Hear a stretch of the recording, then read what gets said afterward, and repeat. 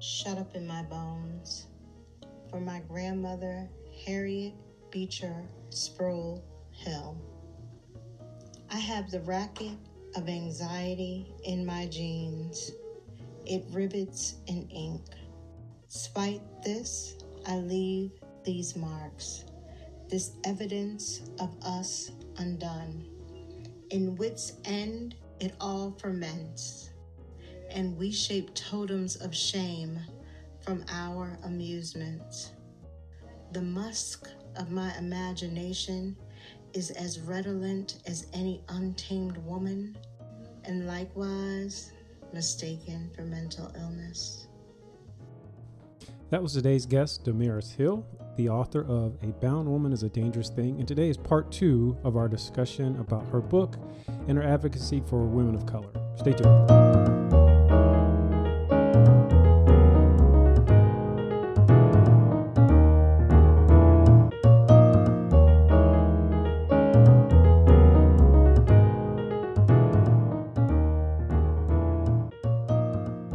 You are tuned into Paradigm, Insights into Relationships and You, hosted by Toby Jenkins, a licensed marriage and family therapist serving Central Kentucky.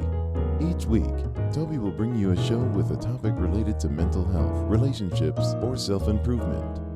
The name of the show, Paradigm, comes from that moment in the therapy process when a profound shift in perspective happens for a client, an epiphany, sometimes accompanied by physical reaction that leads them to look at things differently and make significant steps towards improving and enriching their lives.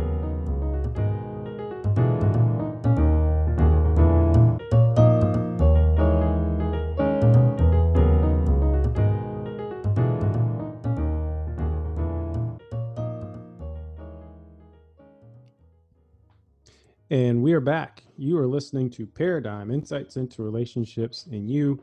Today, my guest is Damaris Hill, and before the break, we're talking about her most recent book of poetry, A Bound Woman is a Dangerous Thing. And so we were talking about some of the historical figures, women of color, that you have written poems about in this book. And so one that stuck out to me from a contemporary standpoint was Sandra Bland. And so for background, Sandra Bland, well, you could probably tell Sandra Bland's story better than I could, but essentially, she was starting a new job at Prairie View A&M, was stopped leaving campus by a white police officer. And from what I recall of the story, he was pursuing someone else, and she was trying to get out of the way, but he stopped her instead. They had an altercation during the stop, and I've heard a lot of stuff about it. Where one, he had well, the stop went awry without getting in a whole lot of detail about it. As is the case with many of these kind of police stops of people of color, where it goes sideways and the outcomes end up not being very good for, as we think of like Orlando Castile. That one was caught on video 2 years ago, 3 years ago, and others. But Sandra Bland in particular ended up dead a couple days later in her prison cell. So that's a brief story about her. And so what was the inspiration of including her in this book of poetry for you? Well, uh, for one, the proximity, I would think, in age. For two, the HBCU connection. A lot of people that have not attended historically Black colleges and universities, the sense of pride and empowerment that comes with that experience is not strictly a pedagogical approach where you learn excessively about Black culture and Black history. But how I explain it to others is oftentimes for the first time ever, particularly in a marginalized or African American child's life, that they've ever been educated under the auspice of love, not Yeah. under the auspice of penalty. Mm-hmm. And that makes all the difference in the nurturing and the cultivation of the mind, to know that you are learning under the umbrella of love and not under the umbrella of punitive learning or penalty learning. And I think in that way, that area in Texas, although very culturally complex and threatening and oppressive for many, might have been an oasis of love, or nostalgically remembered as an oasis of love. So Sandra Bland would have not been in her car. She would have not even been looking for a person like Insignia to show up. Mm-hmm. She just left a place where she was nurtured for 4 to 5 years to get a degree, being offered a job in that space, to return to that nurturing space and have an opportunity to nurture and cultivate others in a system of love. So to be biasly targeted and stopped, and then to be spoken to and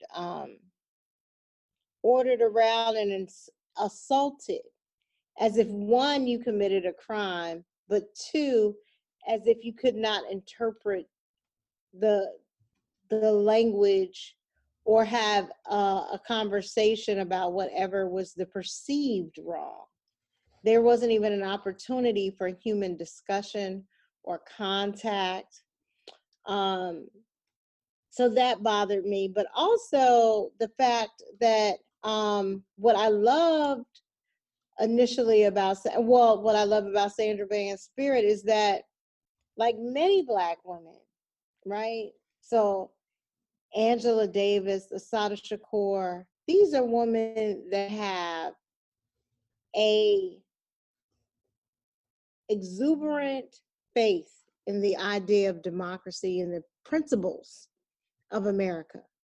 You have to have a type of religious faith and fervor in these things in order to hold the United States accountable. Because if you don't believe they're possible, you wouldn't hold the United States accountable for them.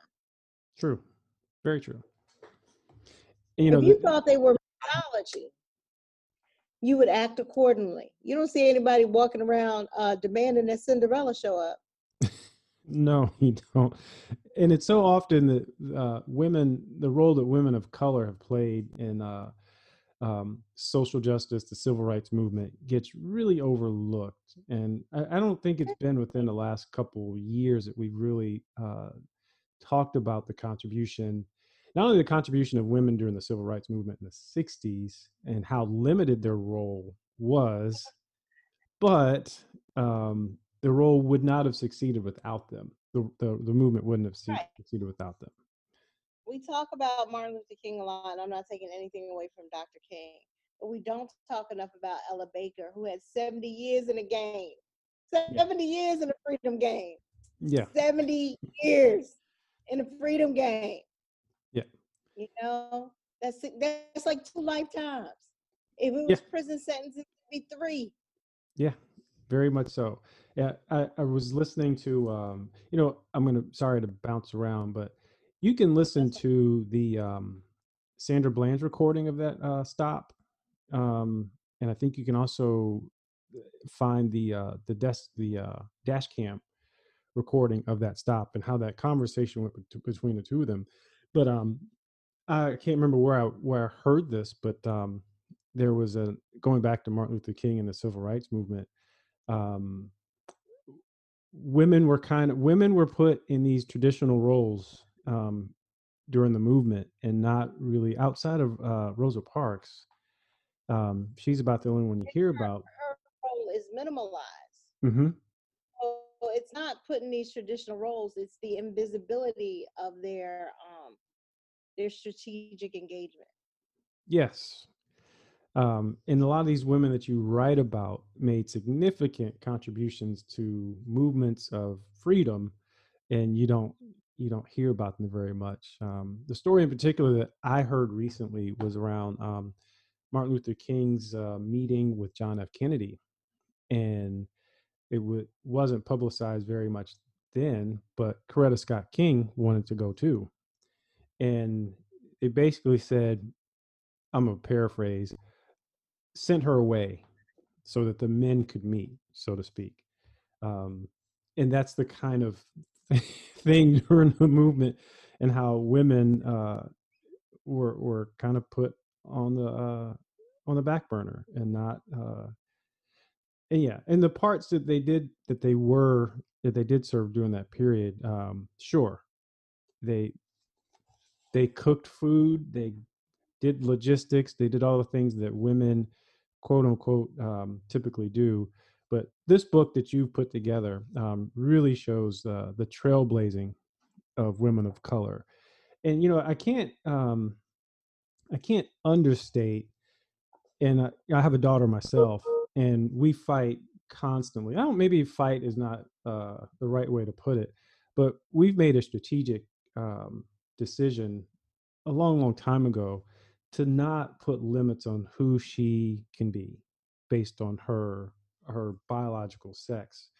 And so and that would make me the proudest to see her trailblaze, like a lot of these women that you have you've written about. And by the way, while we mention that, you also do work with young girls with art.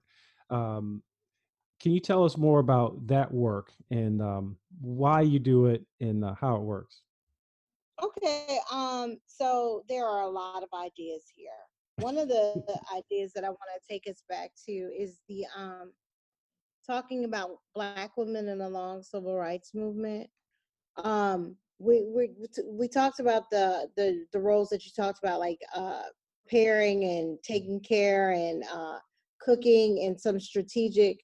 But I think what's often overlooked in the civil rights movement is the power and the intersections of Black women and technology. There is nothing stronger on the planet than the telephone tree. When those Black women get together and get that telephone tree together, within 30 minutes, everybody will know everything. That's and true. It's such a democratic, progressive effort, because it's like each of us are going to call 3 to 10 women on our list and make sure that they know what strategy is next or what has happened. Mm-hmm.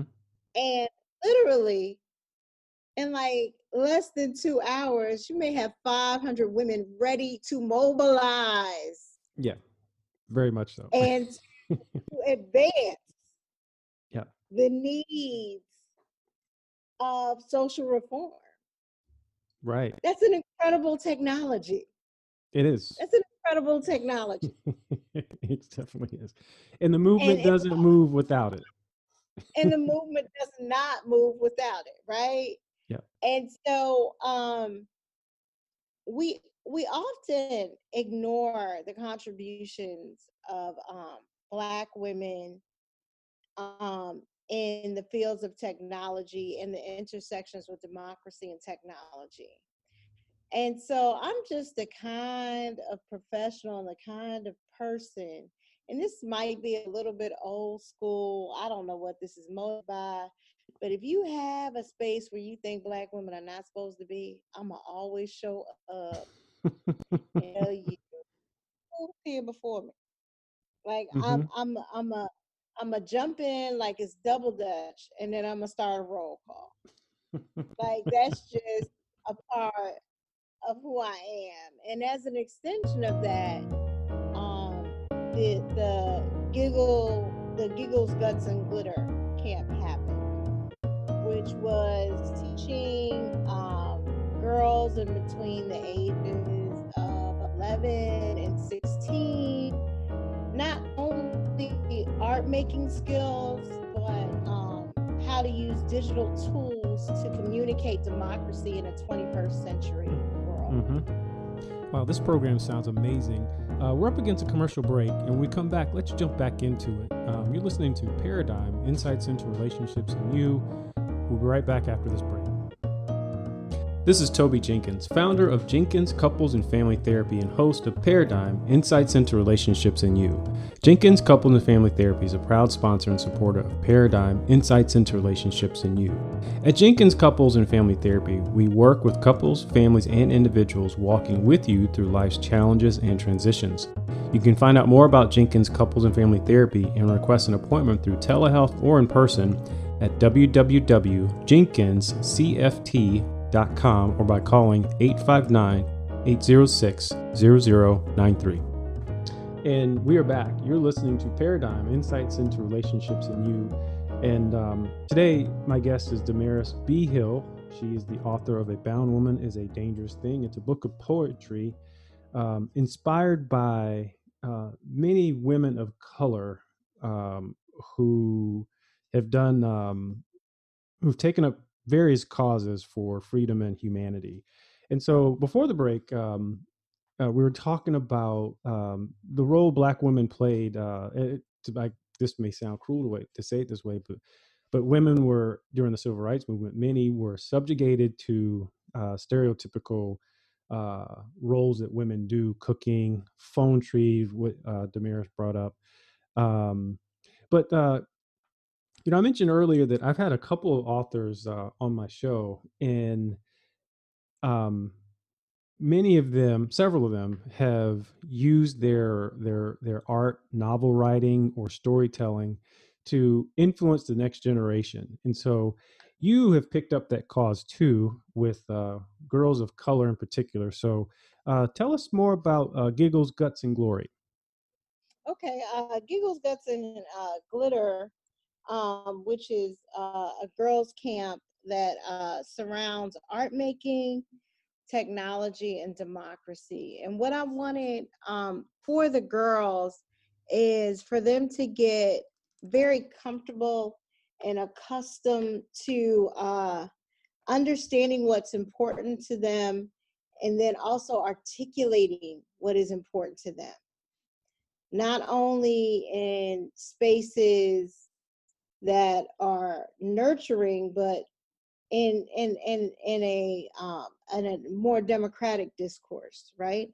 Because often girls are taught to be quiet, or some girls, even adults, adult women in professional instances, are encouraged to have others champion their concerns. Mm-hmm. That usually doesn't work out best. No. For them. So it's important to me that girls learn how to use their voices and say what they want and need as early as possible. That gets on to one of my other soapboxes around how we socialize women to be in support of men typically. So this is really incredible that you are engaging girls at this age to think about advocacy and developing their own voice. Because when you said democracy, I was thinking, how in the world do you get girls at that age to think about democracy, and why is that important to them? Right. But it's very important because we want them to enter the political process as stakeholders with expectations. Mm-hmm. Not just in a service capacity, to meet a greater consensus. Right. No. Wow. Yeah. No. Consensus is cool after I get my equity. Mm-hmm. Don't talk to me about diversity. Talk to me about equity. Yeah. That's the term that I most closely associate with democracy. So if you ever hear me using democracy, I'm talking about equity. I'm not talking about diversity. I'm not just talking about a voice. I'm talking about equity, buy-in. Right. And so using art, whether it be like painting, sculpting, writing, you're engaging these young girls in these thoughts of equity early. And when you said that, I've done a good number, a fair bit of work with kids at that age, and it has never crossed my mind. Well, we talk about those things, but very few are thinking about it. And so, strategically, like if you came in and said, we're going to talk about democracy, I'm sure their eyes would roll and they would think, what does it have to do with me? So I'm very curious, like, how do you link um, what they are doing through their creative work with these concepts of freedom and democracy? Well, I use literature primarily, and I tried to focus on Black women writers that write about their childhood and their girlhood, and we talk about how these characters negotiate power in the stories, Mm, and then we talk about what power they may have. So one of the exercises was for them to think about their neighborhood and their town and their community, and they had to identify every place that belonged to them by name and wow. why. And Wow. why does this belong to you? So that if someone else tried to pioneer that space, Hmm. whether it is their body, a space of safety, let's say most maybe it's their kitchen space, and that is their space where they're free to be themselves and creative. And if somebody tried to pioneer that space or take over that space, that they would have the language to say that this is my space, this belongs to me, this is why I may be willing to share with you, but I'm not willing to retreat from this space that belongs to me, which is also a very important conversation in terms of advocacy Hmm. and citizenship and allyship in the space of gentrification. Mm, yeah. You know, when you mentioned that, the other thought that crossed my mind from a therapy standpoint are the number of women that, through the process of therapy, who have shared some type of history of sexual assault and abuse and Mm-hmm. not feeling that power whenever they were abused to be able to, um, I'm not going to say stop it, but to feel like they could do something else with it Not besides even what's happening. advocate for themselves, right? Yeah. Right. Like that's one of one of the when I have to talk about these issues with other writers, if they're trying, sometimes it comes up when we're trying to figure out the words to add to experience. Like one of the evidences of trauma is that language sometimes is inadequate. Yeah. Very true. Yep. And so when you talk about why didn't a victim of sexual assault uh, advocate for themselves in the moment or after the moment, that one of the symptoms of a disease that is traumatic, one of the symptoms of trauma to the body and the psyche is the inability to access language. That is a symptom, that Mm-hmm. is an effect Mm-hmm. and an affect of the experience.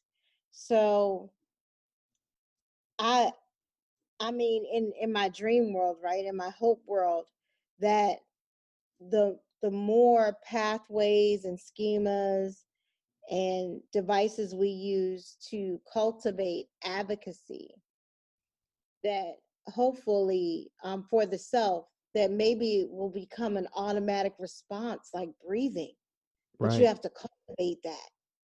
Yeah. Because as a nation, we still, and well, I have to say beyond a nation, we have a problem with sexual assault violating the bodies of girls and women. Statistically, 1 in 3 women will be assaulted in their lifetime. I think it's 1 in 7. Those are What? the women that tell. Those are the women that tell you they've been assaulted. Well, yeah. So the Yep, that higher. too. So empowering girls to advocate is very, very powerful in any way or method that it can be done, and we don't do enough of that culturally. And so, no, that's And really we also don't warn boys that they can also be victims of these things too. yes, another good point. So, like in the culture, right, the culture is cultivated to exploit women and girls, but it doesn't mean that it doesn't happen to boys too. And so I'm very much an advocate of teaching children how to access power, Mm-hmm. even if it annoys you, even Yep. at your own inconvenience. Um, because it becomes a lifestyle of being able to articulate what they want and need and strategically think about how to get it, and Yep. how to ascertain allies to have those things too. Yeah, because that is so often missing when these kind of things happen. You know, you bring up boys too. Just from the research, boys are less likely to tell because Mm-hmm. of all of the shame associated with being violated in that way in masculinity. Mm-hmm. Um, and you see it in the news. Like just last week, there was an athlete at Michigan, uh, and I think he's in his 50s now, but he was assaulted for several years while he was a wrestler and athlete, and hadn't said a word to anybody. As a wrestler, I mean, that's got to be one of the most macho, masculine endeavors that you can get into, but yet in this sport, these sports that are highly masculine have a dirty history of this, just illustrating how a lot of boys and young men um, are even less likely to tell when they've been violated. Well, we're up against another break, and when we come back, we're going to jump into. You've got a section of poems in your book dedicated to being a mother, and so that's one thing that I don't know for sure. I'm pretty sure. Well, I don't know for sure, but I know many of these women that you've written about, and many women who have taken up the cause of social justice and democracy are mothers, and so I don't think we can talk enough about that. But we'll jump into that when we come back. We're listening to Paradigm: Insights into Relationships and You. We'll be right You've back. got mail. You've got mail. Today's listener mail comes from CW777. He writes, a young black man from Atlanta that I've mentored since he was 14. He's now 40. Now I'm assuming this is from a white gentleman. Reached out to me last night seeking to make sense of the recent events in Minnesota. I know from our past together, he has had negative interactions with the police during his lifetime. I believe that the events in Minnesota have dredged up a lot of bad memories and trauma for him. I can call what happened what it is, which is evil, but I'm not quite sure how to help him process what he is feeling because I've never had to walk in his shoes as a white man. So, what would you tell CWW in terms of how to help his friend I and would mentee? start by telling CWW that the mentee probably did not phone for advice, but phoned him out of a sense of needing multiple things to happen, needing affirmation of mutual acceptance and respect in the relationship, um, needing to know the boundaries around equity or the solid bridge of connection that they have that extends beyond race. Mm. Because at a time when a person or Black people in particular in this time and space are being faced with a number of challenges that are polarizing Blacks against whites, it really puts a lot of strain on the friendships across race. Mm. And I think what the mentee was looking for was trying to establish how strong the bond and friendship is, and if the bond and friendship had boundaries, where they existed. And so I think what the mentee is asking, I think it was CW777. Mm-hmm. Yep. I think the mentee is asking CW777 not only to recognize the Black young mentees' complex humanity. But that was kind of a check-in to figure out where CW777's humanity existed. Yeah.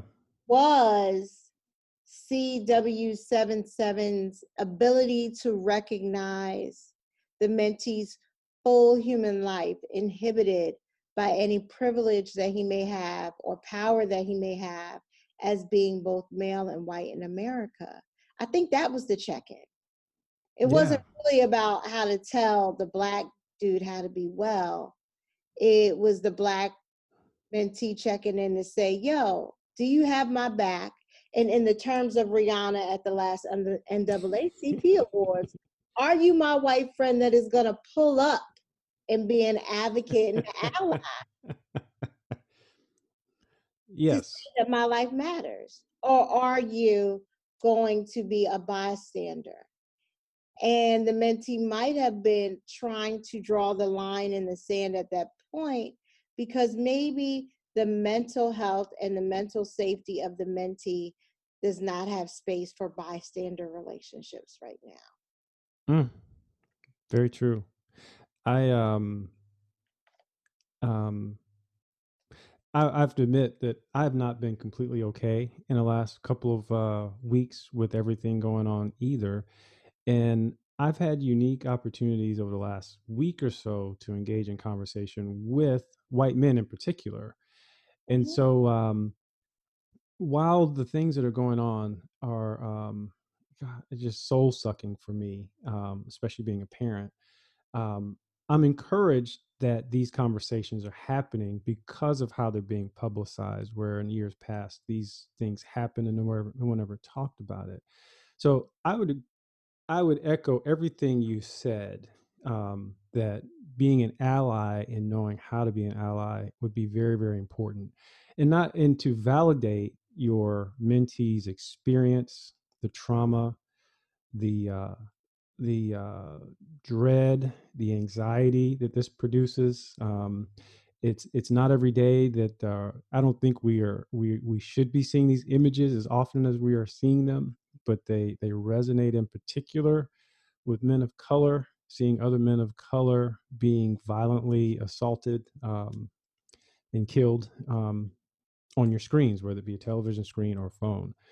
So yeah, I would agree that was a check-in to basically ask you to be an ally, and being an ally starts with validating that experience, acknowledging that your experience has been different, but showing up and being there for your mentee. So CWW777, I hope our advice and our input has helped you, and for everyone else, this is a time to not be a bystander. So.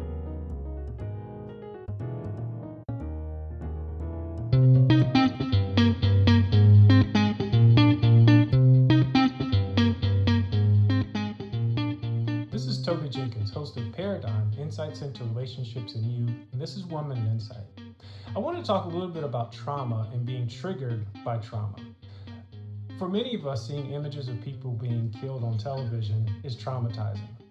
I knew I was experiencing trauma because I couldn't watch it. I looked away. I couldn't watch the Ahmaud Arbery video either. And so here's some signs to know if you've been triggered or experiencing PTSD from seeing this trauma on whatever screen you're experiencing on. If you don't feel safe in places you usually feel safe, that's one sign. Intrusive thoughts that you can't control, whether it be images of the trauma itself. Hypervigilance, where you normally be relaxed. Not being able to trust your feelings. Emotional exhaustion. Having trouble sleeping, or if your eating patterns have changed. So these are not all the signs of trauma or PTSD, but some of them. And if you're experiencing them, it's a good time to go talk to someone or get some help.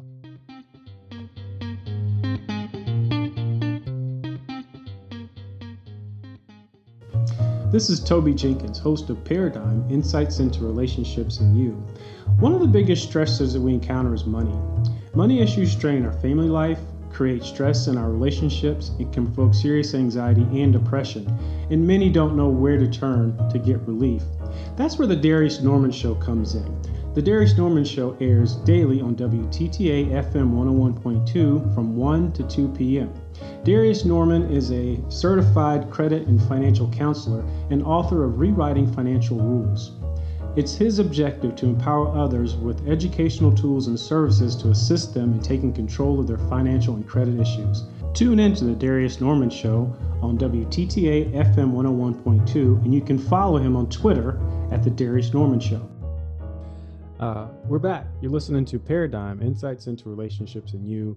I'm your host, Toby Jenkins. Today, my guest is Damaris Hill, and we are talking about her book of poetry, A Bound Woman is a Dangerous Thing. Before the break, we're talking about the role that many of these women of color had, which was being a mother. And you have written a few poems in the back section of your book dedicated to being a mother, because you're a mother yourself. So I'm going to read one in particular, and then, we'll just kind of talk through the importance and influence of being a mother, not only on you, but some of these women that you've written about. This is Praying for Sons.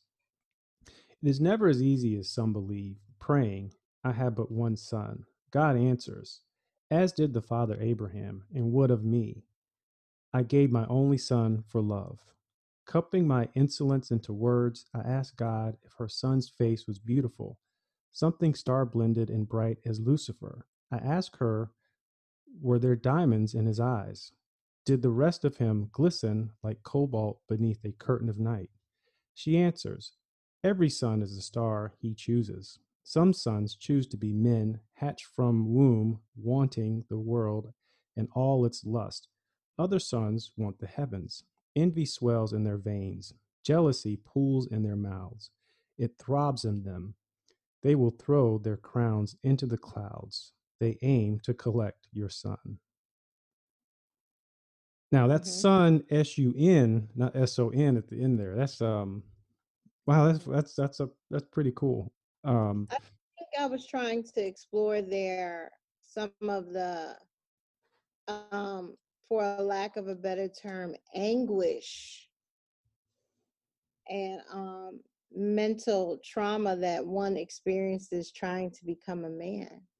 Mm-hmm. Yeah. Yeah. Like, that oftentimes the emotional aspects of humanity have to be sacrificed. And I'm sure that breeds consciously or subconsciously, just like often feminists talk about their want for social power and currency that men have. I think men also have a want for the emotional access and fluidity that women so openly express. Wow. And so from that standpoint, being a mother provides tremendous motivation for these women to do these sometimes illegal, sometimes I didn't want you to, I think you said earlier you wanted to stop using the word radical, but a lot of these women were radical. And consider radical. What is radical love? You either love or you don't love. You either believe in democracy or you don't. Is there some type of gradient for love? That's impossible for me to conceive of. Like? Isn't like in the middle somewhere? Like has nothing to do with love. like is a polite tolerance that might be less torture, Yes. But love, we talk about love as if it's all pleasure. Anybody that is a parent or that is in a relationship of any kind, when any two individuals have to form one bond, it is not always pleasurable. That's true. As much as I enjoy being a mother, I love being a mother. It is one of the most painful things for me because I constantly want to prevent my son from having the human experience of suffering, and that is impossible. So how old is your And that son? my son is 26 years old, and I still have these pains. That's Of amazing. yeah, of wanting to protect him from suffering. Like I don't even want him to suffer, Yeah. even though it's a part of the human experience. It's a part of maturing. Yes. If I can do anything to prevent him from suffering, You would still do it. I would try at least. So like I have to work against it. And you know, a lot of those poems discuss my son's battles with addiction, and and thank God for spaces like Al-Anon that gave me some strategies of trying to help him as he matures towards sobriety, Yeah. because I may have inappropriately enabled him in so many ways, because I don't like to see my son suffer. No. I I'm I'm a little I straddle, well, I'll put it this way. When I interface with fathers, especially new dads, they all kind of lament that there is something that they're not experiencing that the mother of their child is experiencing. And I'm not so sure about that. And I hear that all the time. And now, kind of a goofy admission is that I'm a Maury Povich fan. That's my getaway. And you hear it all the time. Like, I didn't bond with that baby. But I say all that because until I became a parent myself, I fully did not appreciate the sacrifice and just the anguish that my own mother and my father, I would say to a lesser degree because he's a little more stoic, but my mother essentially would not eat in order to feed us. And I didn't get it until I had kids of my own. And I can only imagine. I'm 47, and if I go visit and I drive home, she still wants me to call her when I get home. I'm like, I'm a grown man. But it's that she's always my mom. I'm always the baby still at 47. And so it's And I want to say that I really want my son to be a man. I really want him to mature. And yeah, so we've had conversations. I had my son on my 20th birthday. And so we've had conversations where he says, I can't imagine managing two lives at this point in my life. And I'm just like, you would do it. But I want to also say about your dad, even if your dad was more stoic and reserved, the emotional wound could actually be greater because he doesn't know how to manage it true. in terms of love.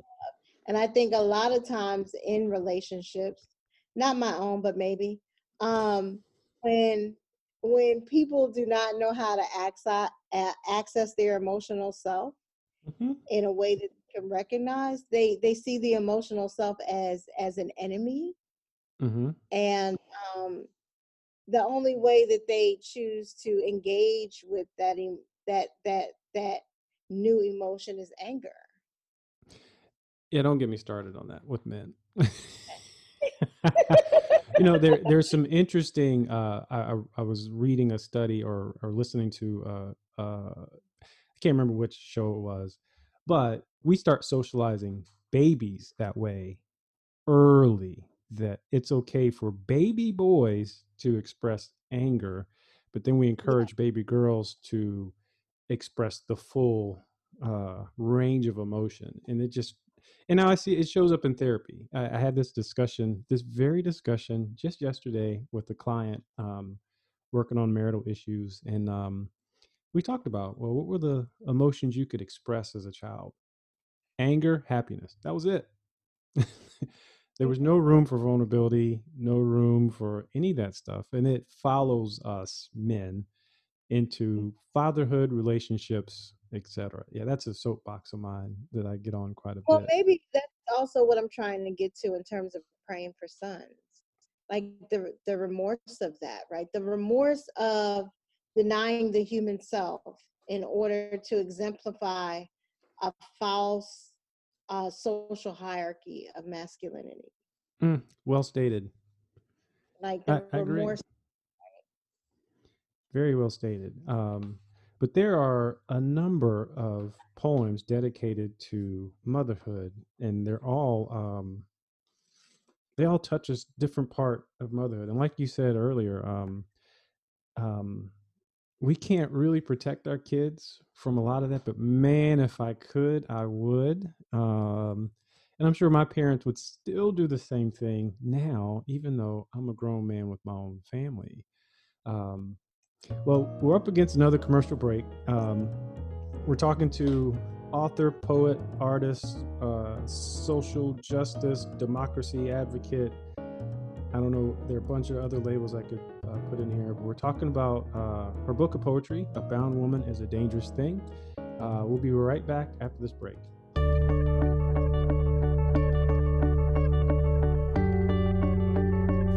Do you want to help positively transform schools? Then let me, Joel Cotti, keynote speaker and facilitator of the Professional Learning Ignite #Love in Schools, put deep passion, purpose, and joy back into your classrooms, hallways, and school events. Share my contact information with a principal or district leader near you. My phone number is 859-967-8510, and find me on Twitter and Facebook at Ignite Love PD. We're back. You're listening to Paradigm, Insights into Relationships and You. Today, my guest is Damaris Hill, and we're talking about her book of poetry, A Bound Woman is a Dangerous Thing. You've had an interesting medical history that's also kind of wrapped up in this as well. And so I actually heard you talk about some of this at a discussion you gave for medical students. And I thought the way you positioned it was very palatable. But in essence, you've had a long battle not understanding with some health issues, not understanding and trying to get to the bottom of it. So yeah, let's talk about how bias in the medical profession led to this long battle to find out what was going on with you. Yeah. So I was the type of child that had frequent visits to the emergency room about 3 times a year. It could be symptomatized by the adventurous way that I ate. So I was, like a little kid that would try like sushi or exotic foods. And, at that time we would pass it off as like a food didn't agree with me. Because of the way that medicine is compartmentalized and financed and researched in the United States on the basis of race, which is a biological mythology. Yes. Many many of my medical problems remained unresolved. And so a part of that is I have celiac disease. I am allergic to wheat, protein, gluten. And that went undiagnosed in my life for 40 years, despite the fact that You all say of my life, 4 years? 40, 40 years. Wow. 40 years, despite the fact that all of the symptoms were present all of my life. I wasn't even tested Now, for, celiacs, what yeah. is it?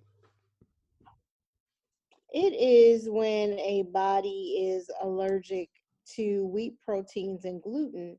It is historically believed to be present in bodies that are of Irish descent, Scottish descent, or Celtic descent, which is one of the reasons that it has its name. But because my skin does not resemble whiteness Mm-hmm. or Irish skin in its complexion, um, the medical community at one point did not suspect African Americans to have this type of disease, even though African Americans and Africans have been in this country together. I'm sorry, Africans and Irish and Scottish and Celtic peoples have been in this country together, often working side by side in some level of indentured servitude, Sure. building families together permissively or via violence. That this mythology of separate ethnicities and races and their exclusive biological diseases does not exist in a new world body. Right. A new world body has two continents present, at least two continents present. Right? If we take into account the British Empire, we might have about 5 or 6 continents present. Sure. So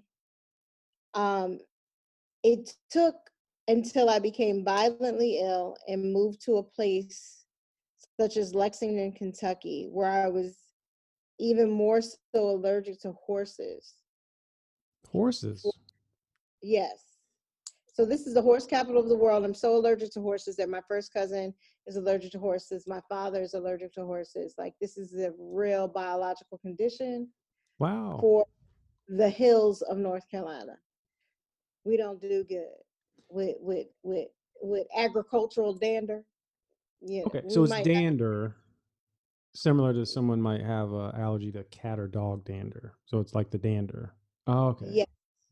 But it's extreme. So I know that there's a horse within about 50 feet of me because my tongue will itch way before it. Wow. And so, going back to celiacs, we've known a couple of people with it. You talked a little bit about some of the symptoms. Some of the symptoms I've seen are severe GI issues to the point where you can't keep food down or keep food in. Migraines. I had these GI issues as a child. Yeah. And not knowing or assuming, and then just making yourself sick over and over and over again. High temperature is another one I've seen, to the point foggy of brain. Yep. Foggy brain's another one. And those migraines. Yep. We have some friends with a child around our kid's age, and we can go out, but she's going to bring her kids food, because even in the best of circumstances at a restaurant, you can't guarantee that there's no like cross contamination or sprinkling of certain spices. So you have to be very, very, very careful with it. And so those restaurants that are like gluten-free or cater to that are really, really nice. But going back to the larger issue that you brought up, though, was that it wasn't in the realm of possibility because you're an African American woman, and so you had to really fight to be tested. Otherwise, you would still be suffering. I had to fight to be tested. I would otherwise be suffering, and even when I would have severe sinus and allergy conditions. Also, another aspect of American medicine is relieving the symptom. So I was overprescribed antihistamines and sinus decongestants, which actually do not relieve the congestion in your head in a healthy way. What they do is they reduce the amount of blood flow to your head. So the entire time that I was obtaining a PhD, I was on the maximum amount of decongestants a day. Wow. Which means that that I was getting probably a third less blood flow than I was probably allowed it in my brain, and suffering brain fog and all of this other stuff. Yep. So the one benefit to finding out I had celiac later in life is that I got to be smarter quicker. Yeah. I don't, I mean, linking this back to mental health, Mhm. it's all interconnected. It is. And I make that case quite a bit. And there's a growing field of nutritional psychology, but all of it's related. And we need to start looking at our health that way. Nutrition, physical health, mental health, it's all in there. It sounds like you went through a lot. Yeah. And also the wheat belly and the body bloating, right? Mm-hmm. The cloudy brain, the body bloating, and how that even affects your self-esteem, right? Mm-hmm. Absolutely.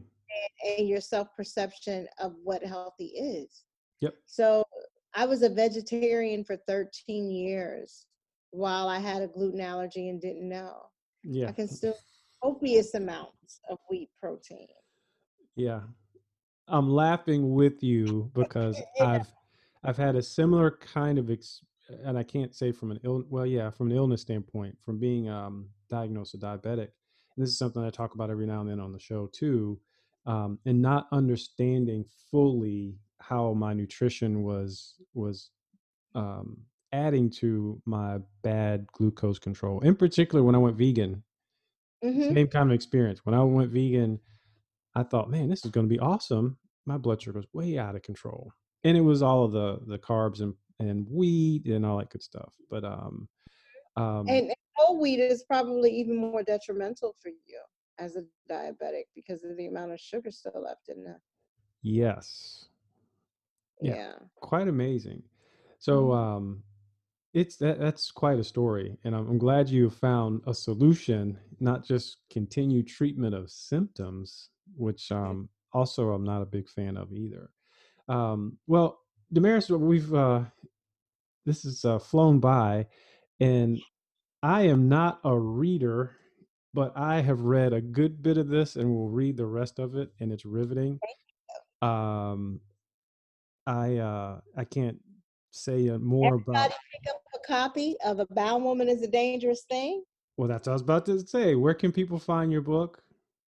They can find the easiest place to find my book is on Amazon, but it should be available at your local bookstore, independently owned, and at your larger retailers such as Barnes and Nobles.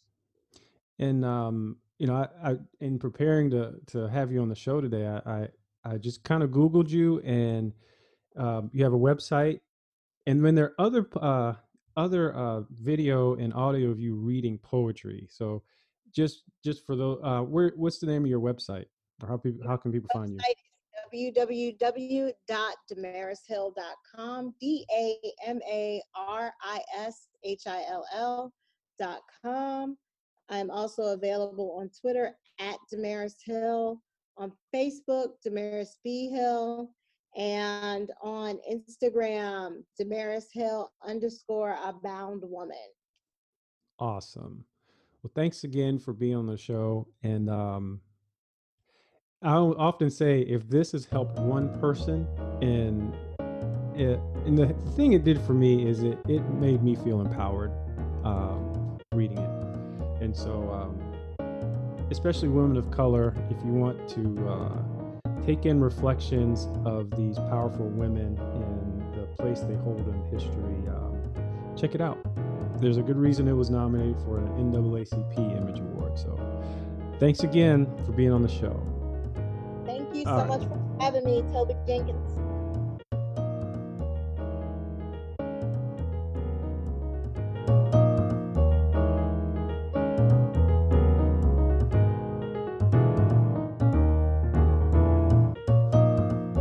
If you have a relationship therapy or personal growth question you would like answered on the air, email me at toby@paradigmradioshow.com. You can find archive shows and additional details about guests of the show at the show's website, www.paradigmradioshow.com. You can follow weekly 1 Minute Insight posts on the show's Instagram and Twitter feed at Paradigm Radio Show. For archived episodes, you can find episodes wherever you subscribe to podcasts: Apple Podcasts, Google Play, and Spotify.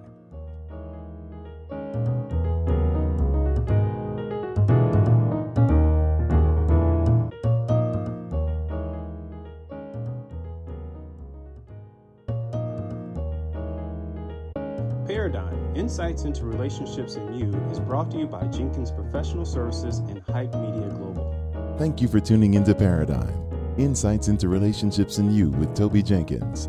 Join us again